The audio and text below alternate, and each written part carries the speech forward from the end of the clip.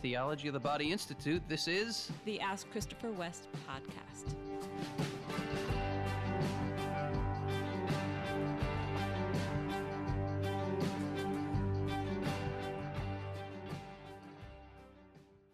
Hi, podcast listeners. It's a beautiful day in the neighborhood. It is. Why do I want to? Well, we're starting a show. I guess that's why that song came right. to my At mind. the beginning of a show we used to watch as kids. Some of our listeners, but only a very few, Wow. probably will know about that. It didn't even dawn on me that some of our listeners might not even know that song. Most of them don't, my love. Really? Yeah. All right. If you don't know what I just sang, you have to let me know so that I can realize how old I am. Or the other thing, they might know it from a cartoon called Yeah. Daniel Tiger's Neighborhood. They use that. Oh. Yeah. But hasn't it? I mean, Mr. Rogers is kind of a cultural phenomenon, even if you weren't a kid in the 70s, no? Not so sure. I don't know. Well, it is a beautiful day in the neighborhood. Thank you for being with us today, wherever your neighborhood is, all around this beautiful planet Earth. Speaking of this beautiful planet Earth, I'm going to the other side of it in just a few days. I'm headed off to New Zealand. Never been to New Zealand before. Yeah. And then Australia. So if you are actually by the time this podcast airs, I will have already done the event. Yeah, I love going to new places. Mm-hmm. I've never been to New Zealand, so I'm kind of excited about that. But I'm sad to be leaving you, Wendy. Thank you for your commitment to this work that I do that takes me around the world. Very grateful to you, my love. Oh, you're welcome. It is pretty awesome. It also shows some difference about our personalities, because you have that personality that can just feel the pull of the hearts of people all over the earth and reply to that pull of their hearts in a way that is so different from mine, where I feel kind of pulled by whatever's very close to me, and you have this pull, much farther away. So yeah, I reflect on that actually a lot, that your attention is very much right here, concentrated. Very focused in the close-up. Yeah, Mm-hmm. Concentrated right here with our kids. And obviously I have that focus too, but I also have this sense of a calling to go out. Yeah. It's kind of, the genitalia kind of tell the story, don't they? They do. It's theology of the body. Yes, but I do think there's also just sort of personality differences and Right. God's plan differences. If that sounded weird to people that I was mentioning genitalia and this whole thing, the point I'm making is that our bodies tell a story, and man's genitals are on the outside, like he's outward directed, and a woman's genitals are on the inside. The man generates life outside himself. The woman generates life inside herself, and that's not just a biological quirk or something. That says something about female and male orientations and personalities and gifts and psychological mysteries. And anyway, I didn't necessarily want to go down that road, but I did. No, I love it. It's all true and beautiful. Thanks for sharing it. And you want to update us about anything with the Institute going on? Yeah, I want to point people to an online course we're having in February called Catholic Sexual Ethics, taught by Father Joseph Koopman. He is a moral theologian in the Archdiocese of Cleveland, Ohio. He is an excellent, excellent teacher. I sat in on the course when we recorded it, and yeah, he was really, really well done. We used to have Dr. John Haas teach our Catholic Sexual Ethics course, but he retired from teaching, and we recruited Father Joseph Koopman. He came highly recommended, and he's really superb. He will give you the tools to understand in depth the Church's moral teaching. He grounds it in a proper anthropology. He gets into all the specific questions. It will be an invaluable course for you to understand your Catholic faith more deeply, to understand the logic of the Catholic Church's teaching, and to be able to explain it to others. So can't recommend it more highly is what I was trying to say. And it finally came out of my mouth. I did not take the course when you took it, but I remember the beautiful gift it was to many of the students. I remember some conversations with the students and how inspiring it was for them to learn moral teachings from such a compassionate and life-giving perspective, that it wasn't equipping them to be judgmental or holier than thou, but Right. quite the opposite, to enter into the story of others and, experience that encounter with the one who loves us. That's one of the things I love about Father Koopman's teaching style. The stories he brings, the practical examples and explanations he offers. You're right, Wendy. That was particularly helpful to the students. So please check the link in your show notes and consider attending that online course in February. Yeah. Let's start with a question now. All righty. This is from a patron named Ava. Ava, thank you so much for your monthly support of the work we do here. So grateful to you. Ava says, my husband and I are raising 3 children under the age of 4. We try to live a Catholic life, but during this time, we struggle with NFP because our youngest is only 8 months old. My cycle is a mess and my fertile days are not clear. We are both exhausted, and the fear of getting pregnant at this stage of life is very big. My husband has a really hard time accepting that I'm strictly against using contraception, and we barely have sex. This causes a lot of tension in our marriage. Any advice? Bless you, Ava. Bless you. You are in a situation that not a few wives find themselves when their husbands are not convicted about the church's teaching. And I think, Ava, the most important thing you can be doing for your husband is offering this suffering that you are going through as a prayer for him. There is a need for conversion in your husband's heart. And as I say that, I'm reminded of a line in the Theology of the Body that I want to hold out to you as hope for where your husband's heart can land as he journeys, and as your prayers will be effective in bringing about, I can't promise they're going to be effective in this life. I don't know your husband. I don't know what his real blocks are. He could be adamantly opposed to the church's teaching here for the rest of his life. I pray that's not the case.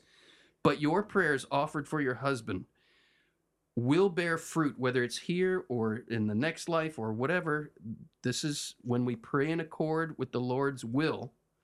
And it is certainly the Lord's will that your husband embrace the church's teaching and learn how to love you more authentically and with a reverence for the gift of your fertility. Those prayers will bear fruit. So hold that close to your heart and take comfort there. But this is the line I was reminded of from John Paul's Theology of the Body. He says, when we have a proper understanding of the dignity of the body, and when we are filled with the gift of reverence for the beautiful, glorious mystery that our bodies reveal, that our fertility reveals, that the marital embrace participates in, when we realize what John Paul II calls the language of the body, that our bodies in the very act of sexual intercourse, in giving forth the seed of the husband and the wife opening to receive that and surrendering those generative powers to the Lord and giver of life for whatever his will might be, right?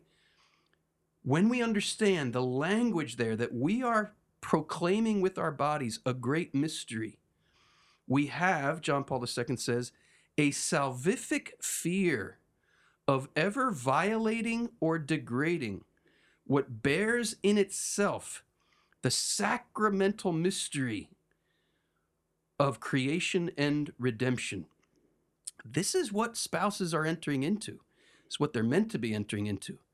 That activation of the generative function, which happens in sexual intercourse, is a physical participation and representation, John Paul II tells us, of the very power of creation and redemption.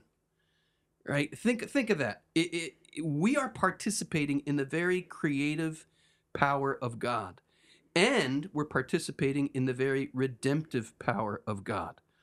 But when we choose to render the act sterile ourselves, when we personally and willfully rob the sexual act of its procreative potential, we're no longer participating in that sacramental mystery. In fact, it becomes an anti-sacrament. Rather than being a sacred representation of the mystery of creation and redemption, it becomes a blasphemous mockery of creation and redemption. Your husband clearly does not understand that. He doesn't see that. That's not his, as Jesus says, we look but we do not see, right? There's a certain blindness here. Your husband doesn't understand that, doesn't see that. But that's the prayer that I would invite you to pray, that your husband's eyes would be opened to how his body and your body reveal this sacred, holy, beautiful mystery. And that in seeing that mystery, your husband would come to reverence it with awe, with wonder. What your husband is running up against is really concupiscence, right? And concupiscence is the disordering of our sexual desire. Think about it from this perspective. Contraception was not invented to prevent pregnancy. We already had a 100% safe, 100% reliable way of doing that. It's called abstinence, right? Contraception was invented so we wouldn't have to abstain. But let's go deeper here into the reality there. I have asked this question of women around the world for the last 30 years. I've asked hundreds of thousands of women this question. I'll say, how many of you, dear sisters, would like to be married to a man who cannot say no to his sexual desires? Never has a hand gone up. Women intuit this right away. They know that if they're with a man who cannot say no to his sexual desires, then his yes is emptied of its meaning. And the woman intuits that she then, if the man cannot say no to his desires, she then becomes really just an outlet for him to indulge in his uncontrollable desires. And rightly so, no woman wants to be treated that way. When she's in touch with her heart of hearts, no woman wants to be treated that way. And I can tell from your own embrace of the church's teaching, at least you have some understanding of this, and certainly you don't want to be treated that way. All of that said, let me also show some compassion and understanding for what your husband's going through, because I'm a man, and I know what it's like when you and I, Wendy, have had times of extended abstinence. Mm-hmm. It's not fun. It's not easy. It's not just some skip through the park and delightful. There is a sacrifice required. There is a struggle involved. But the struggle is precisely the struggle against concupiscence, right? There is no circumstance. You know, some people will say that, oh, the church's teaching against contraception prevents us from expressing our love. No, it does not. In fact, it is precisely the call to express your love, right? But love, what is love, right? Love demands a willingness to choose the true, the good, and the beautiful, even if it costs me, even if it demands sacrifice, even if it demands self-denial, right? And love will always involve some element of sacrifice, some element of self-denial. When a man or a woman is saying, I wish we could just contracept so that we could express our love for each other, what they're really saying, whether they know it or not, is the demands of love I'm finding too difficult right now. And I wish that I could just, with a free conscience, rob the sexual act of its true dignity and meaning so that I wouldn't have to struggle against my sexual desires that are demanding of me some kind of release. But when a husband and a wife engage in an act of sexual union that is just an indulgence of a desire for release, the end result is we end up using one another rather than loving one another. If we cannot say no to our sexual desires, our yes means nothing. Why do we spay and neuter our dogs and cats? Why don't we just ask them to abstain? Well, it's pretty evident that they can't abstain. And this brings up precisely the difference between human beings and animals. Freedom. Freedom. Why did God give us freedom? God gave us freedom as the capacity to love. And if we choose to engage in the sexual act as a husband and a wife, then we must engage in it as God created it to be. If we engage in it and then rob it of its procreative potential, it's no longer the marital embrace. It's no longer the true self-giving of a husband and a wife to each other. So in those situations where you have a serious reason to avoid a child, and it sounds like you do, in those situations, the loving thing to do is to abstain from that act which brings children into being. Will that demand struggle? Will that demand sacrifice? Will that demand self-denial? Yes. But love is not afraid of those things. Love demands those things. Love is those things. Those things are part and parcel of learning what it means to love. Again, I say that with compassion for your husband, with understanding, because I'm a man too, and I know what the struggle involves, but I can also speak to the rich, and I mean rich reward of self-mastery. Not that I'm perfect at it, but inasmuch as this grace has been granted in my life, I can attest to the rich reward of being able to say, Wendy, I love your body. I love my body. I love the way God made your body. I love the way God made my body. And I love the fact that if we had sexual intercourse tonight, you could get pregnant. That's awesome. I think that's awesome.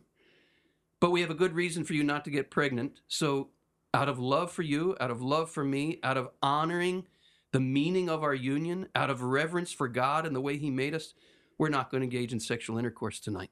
That is an act of love. Every married couple knows that oftentimes in married life, love demands abstaining. There are many, many occasions where a husband and a wife might want to renew their marital commitment through sexual intercourse. But love demands they abstain. You know, maybe one of you is sick. Maybe it's after childbirth. Love demands abstinence in these situations. And if you can't abstain, your love is called into question. I often jokingly say, maybe you're at the in-laws and there are thin walls. Love might demand abstinence in that situation. Maybe you're in a public place. Love would demand abstinence. And maybe you have a serious reason not to bring another child into the world, and today's a peak fertile day. Love demands abstinence, and if you can't abstain, your love is called into question. All of that is just to say, that's the background of the church's teaching here. It's not trying to keep you from having a good time or a romantic night with your husband. It's an invitation to the authenticity of love. What can you do for your husband there to bring him along, to help him along? You can pray for him. You can offer your suffering for him. Number two, I hope he would be open to this. You could study together the church's teaching.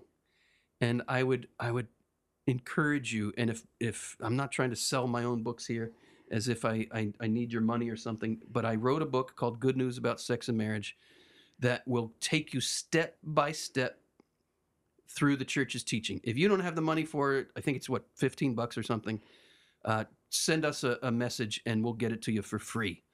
But please, I strongly encourage you, invite your husband to read that book with you.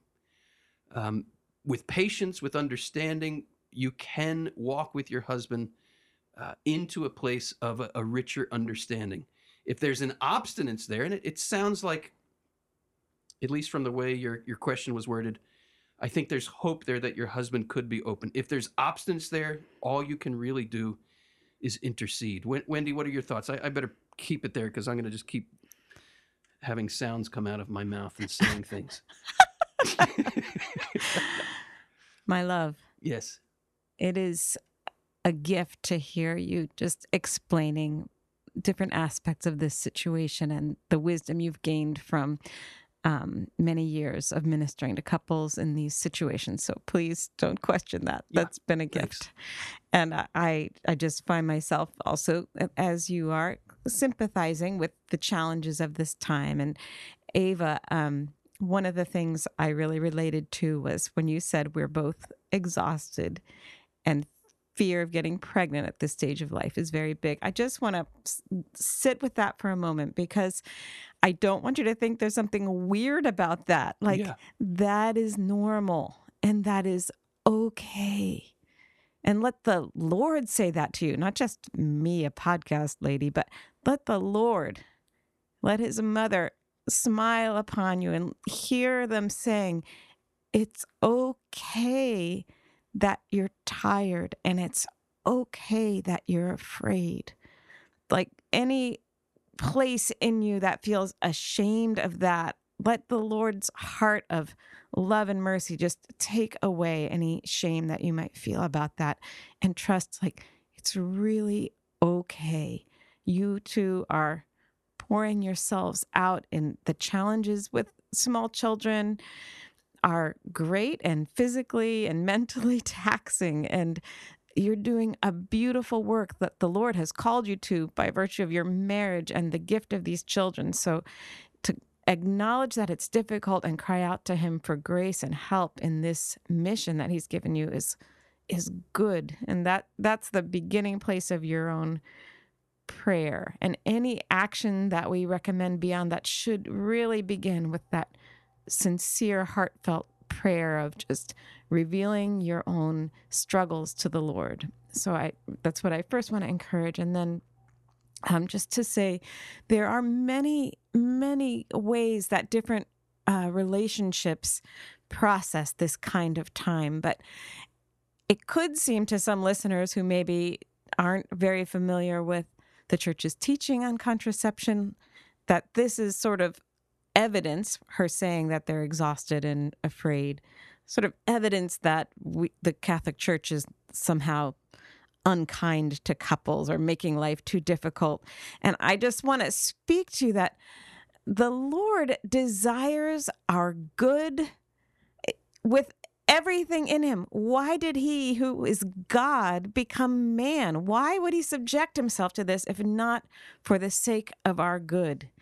And his desire for our good is so great that he clearly by his life and his suffering knows that good can come through suffering and often does. So this time in life does involve some suffering is not a sign that it's a bad time. Amen. Amen. In fact, it's a sign of great openness to grace.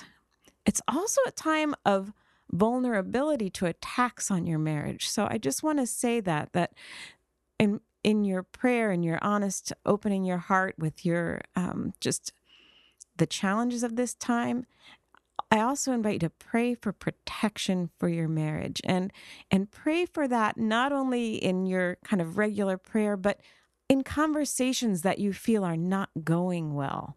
That's a very important time to pray for protection, that the Lord's grace, that the inspirations of the Spirit would triumph in your conversations and interactions. So I encourage that. I encourage you to find ways both to express your love to your husband and also to let him know how he can show love to you.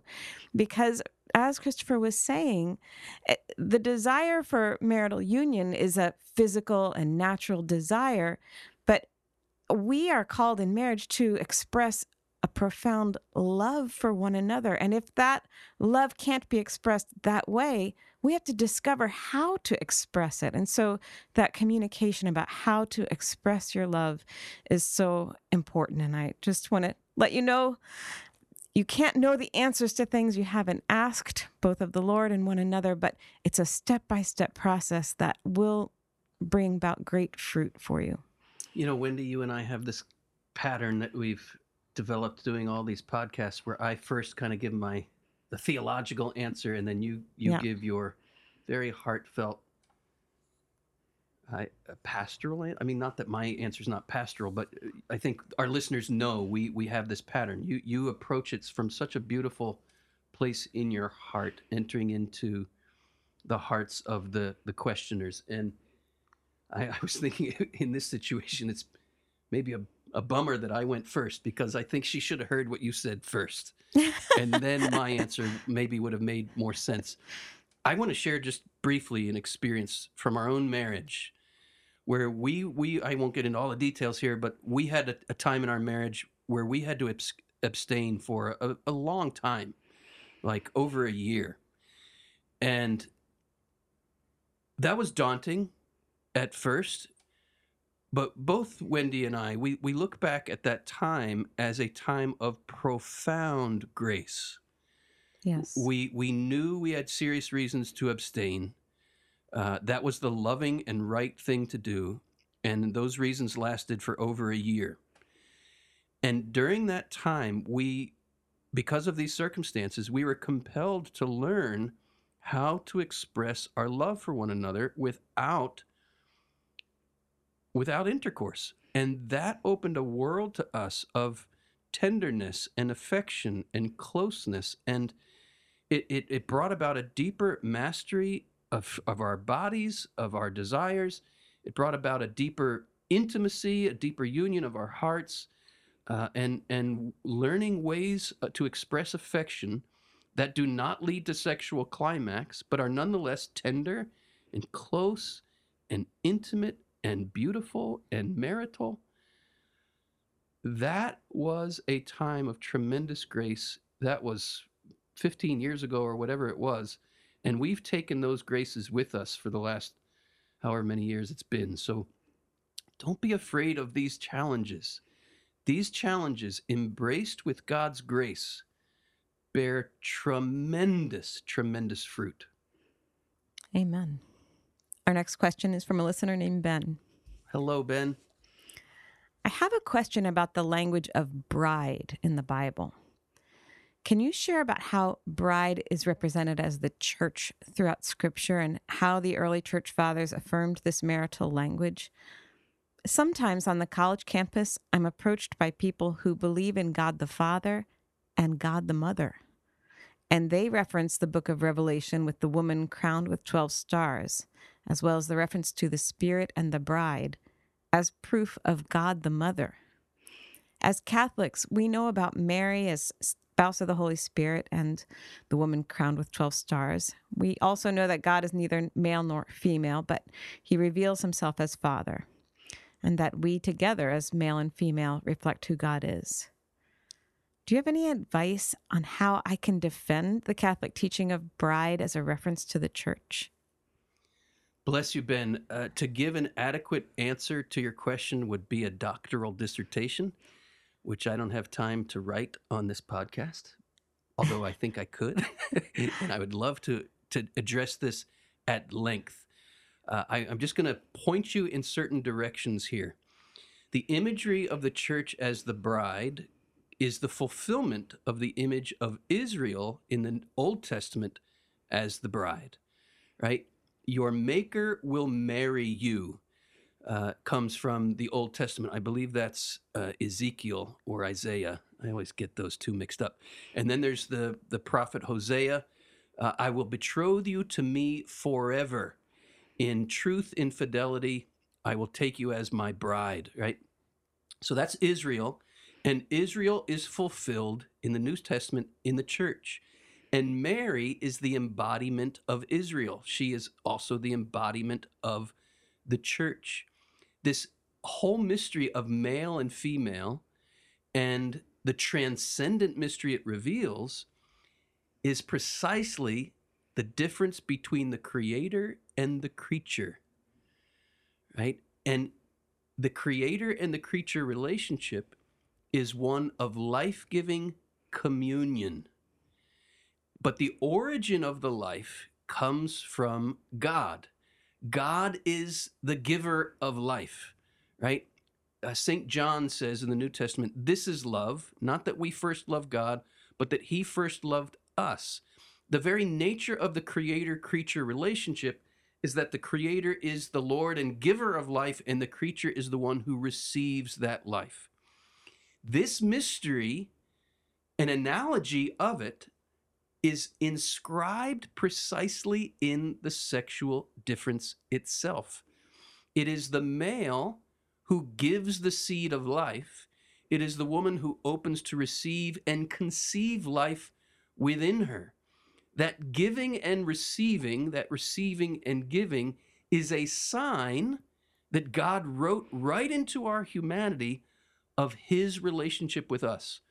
That comes out throughout the Old Testament when we read about God as the bridegroom and Israel as the bride, and it's fulfilled in the New Testament through Christ, who comes in male flesh. Why? Because male flesh is the icon of God's desire to enter his creation and to fill his creature with divine life. The female body is the icon of creation's desire to be filled with all the fullness of the living God.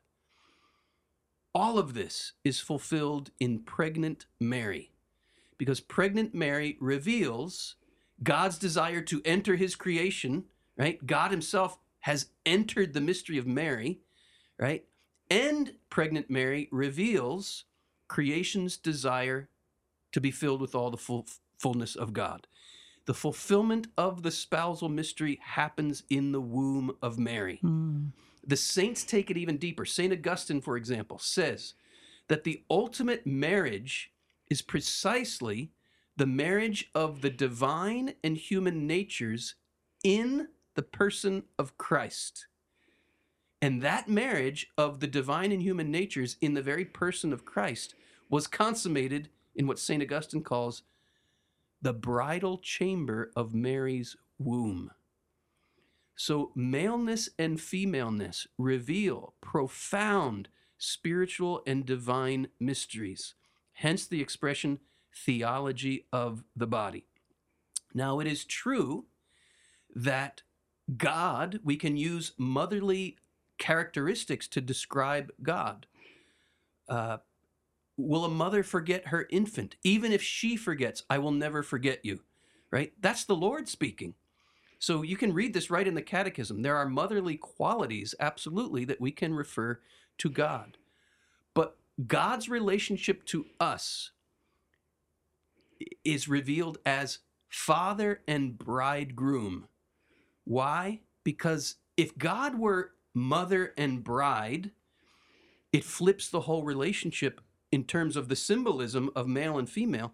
It flips the whole relationship upside down. We are not God. We are not our own gods.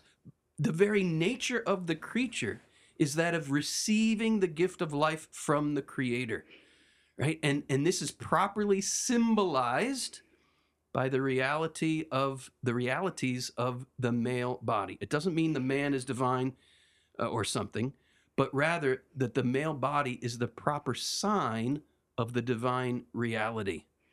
The female body is the proper sign of the human, the creaturely reality. So John Paul II says, woman is the model of the whole human race. She reveals to all of us, both men and women, the essence of our humanity, because the essence of our humanity is to open to divine love, receive divine love, conceive divine love, and bear it forth. That's the theology of a woman's body. Those who would refer to the woman clothed with the sun as an image of the divinity itself are failing to just interpret the Bible correctly. The divinity in that whole imagery from the book of Revelations is within her womb, right? The divinity is not a mother. The divinity is God the Father, who has eternally generated his Son to share with his Son the love of the Holy Spirit. The woman in the book of Revelations, Revelations 12, from the earliest days of the church, the church has always understood this as an image of the church. Revelations 12, the woman clothed the Son, is an image of the church, and the church is embodied in Mary. As for the Spirit and the bride say, "Come, Lord Jesus," well, the Spirit is the Holy Spirit, and the bride is the church embodied in Mary. And what we have at the very end of the Bible, the Spirit and the bride say, "Come," is yet another biblical echoing, if you will, of the mystery of the incarnation. When the bride, the fulfillment of Israel, the fulfillment of the church, Mary says to the angel Gabriel, "How will I conceive God's Son? By the power of the Holy Spirit, Christ will come in your womb." The Spirit and the bride say, "Come." The Spirit here, far from being an image of the mother, is in fact the coming of the Holy Spirit upon Mary is an image of the very seed of the Father, the life-giving power of God. That's the symbol of the Holy Spirit, or the Holy Spirit, rather, we could say, is the invisible, eternal, immortal seed of God. Hmm. This is how, and I'm only doing a sketch here.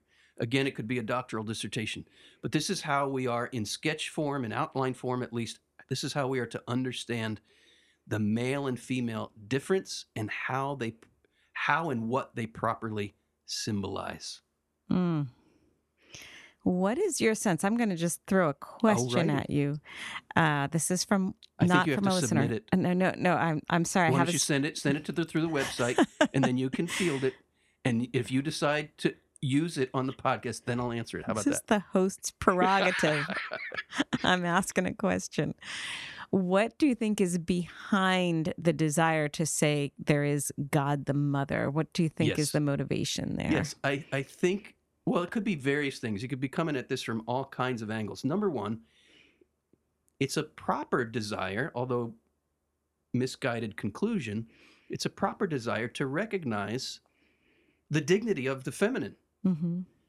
And the dignity of the feminine is revealed in Mary, right? The dignity of the feminine is properly the sign of creatureliness, right? That does not mean I'm less of a creature as a male. I'm just as much a creature as you are a creature, Wendy. Yes. But my body tells a different story in the analogy of the creator and the creature. My body is the icon of God's desire to enter his creation and fill it with divine life. Mm-hmm. Your body is the sign of all of creation's desire to be filled with that divine life. One of the reasons we reject this notion of God as Father and maybe take comfort in this notion of God as Mother is because we have embraced a lie about who God is. The lie that the serpent told the woman in the book of Genesis. And why did he tell the woman this lie? Precisely because she is the symbol of the whole of humanity. We have to learn how to read God's sign language. God speaks to us in sign language, and the main sign he has given us is the human body, male and female. The sign, the symbol of the serpent approaching the woman is that the serpent wants to convince the whole human race that God is a tyrant, that God wants to enslave us, that God is not a loving father who wants to provide for us. He's not a loving bridegroom who wants to fill us with his own life. I'm going to spell this word just because I hate this word, but this is what the serpent wants the whole human race to think of God. He's not a loving bridegroom. He is an rapist.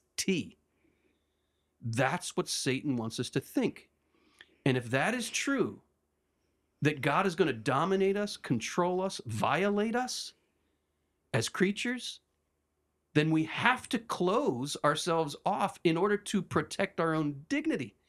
And when we live in that paradigm that God is domineering, tyrant, and R-A-P-I-S-T, then the thought of being feminine, the thought of being open, the thought of being vulnerable to that, forget that. No flipping way.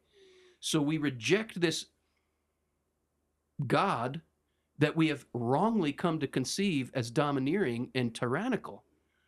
When in truth, look at who is Christ? What does Christ do? What is his mission? His mission is to reveal the true nature and character of God. And what does he do? He says, you think God is a tyrant?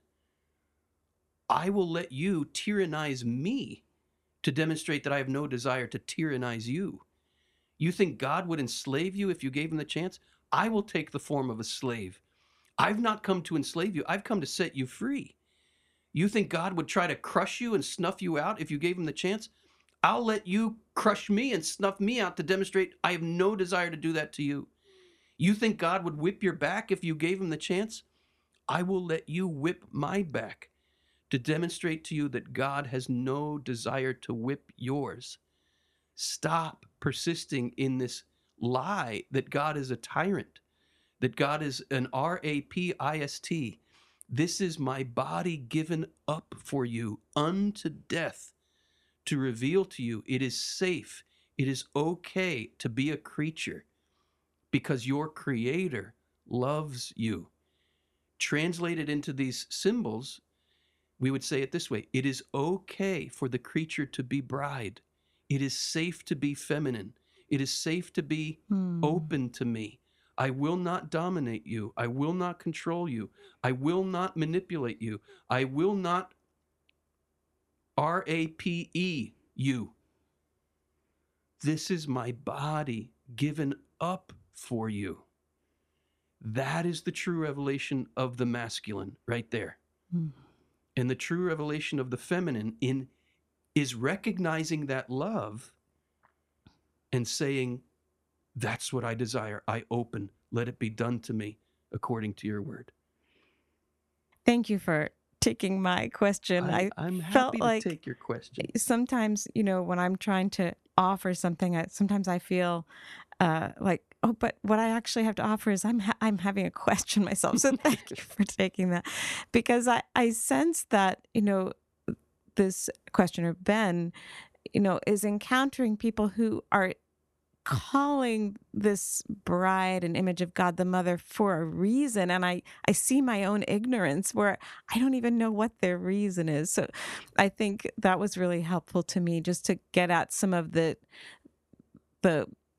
imbalance or confusion or woundedness that can be behind that desire to see God that way. So thank you. It's understandable that it's hard for many people, especially when we've had fathers who've abandoned us, fathers who've abused us. It can be very difficult to recognize God as Father. But the healing of that wound will never come from rejecting God as Father or calling him Mother. It will rather come from recognizing the true character of God as Father. Because what we're doing when we say, I don't want to call God Father because I had an abusive father, is we're actually projecting our own abusive experiences back onto God, when in fact, we need to go the other direction, not measure God based on the standard of our own broken fathers. We have to measure our broken fathers on the true standard of who God really is. And part of who God is, a substantial part of who God is mercy. And we have to learn how to show that mercy to our fathers who have wounded us. That's the true path. And maybe, Wendy, for the sake of time and the way we try to keep our podcasts not too long, maybe we should just take your impromptu question as question number 3 for today. Okay. Does that sound good? Sure. I hope that was a blessing to everybody. If you've been blessed by what we shared today, would you please hit that share button and help us spread this podcast to a wider audience? And keep the questions coming. Please. We're so grateful that you are part of this with us. And Wendy, I'm going to toss it to you. Let's flip it around this time. All of you, every one of you, is an indispensable, unrepeatable gift. Become what you are.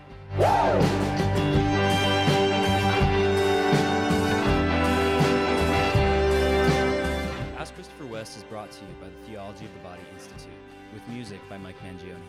Christopher and Wendy hope that the information provided is helpful to you, but remind you that they are not licensed counselors.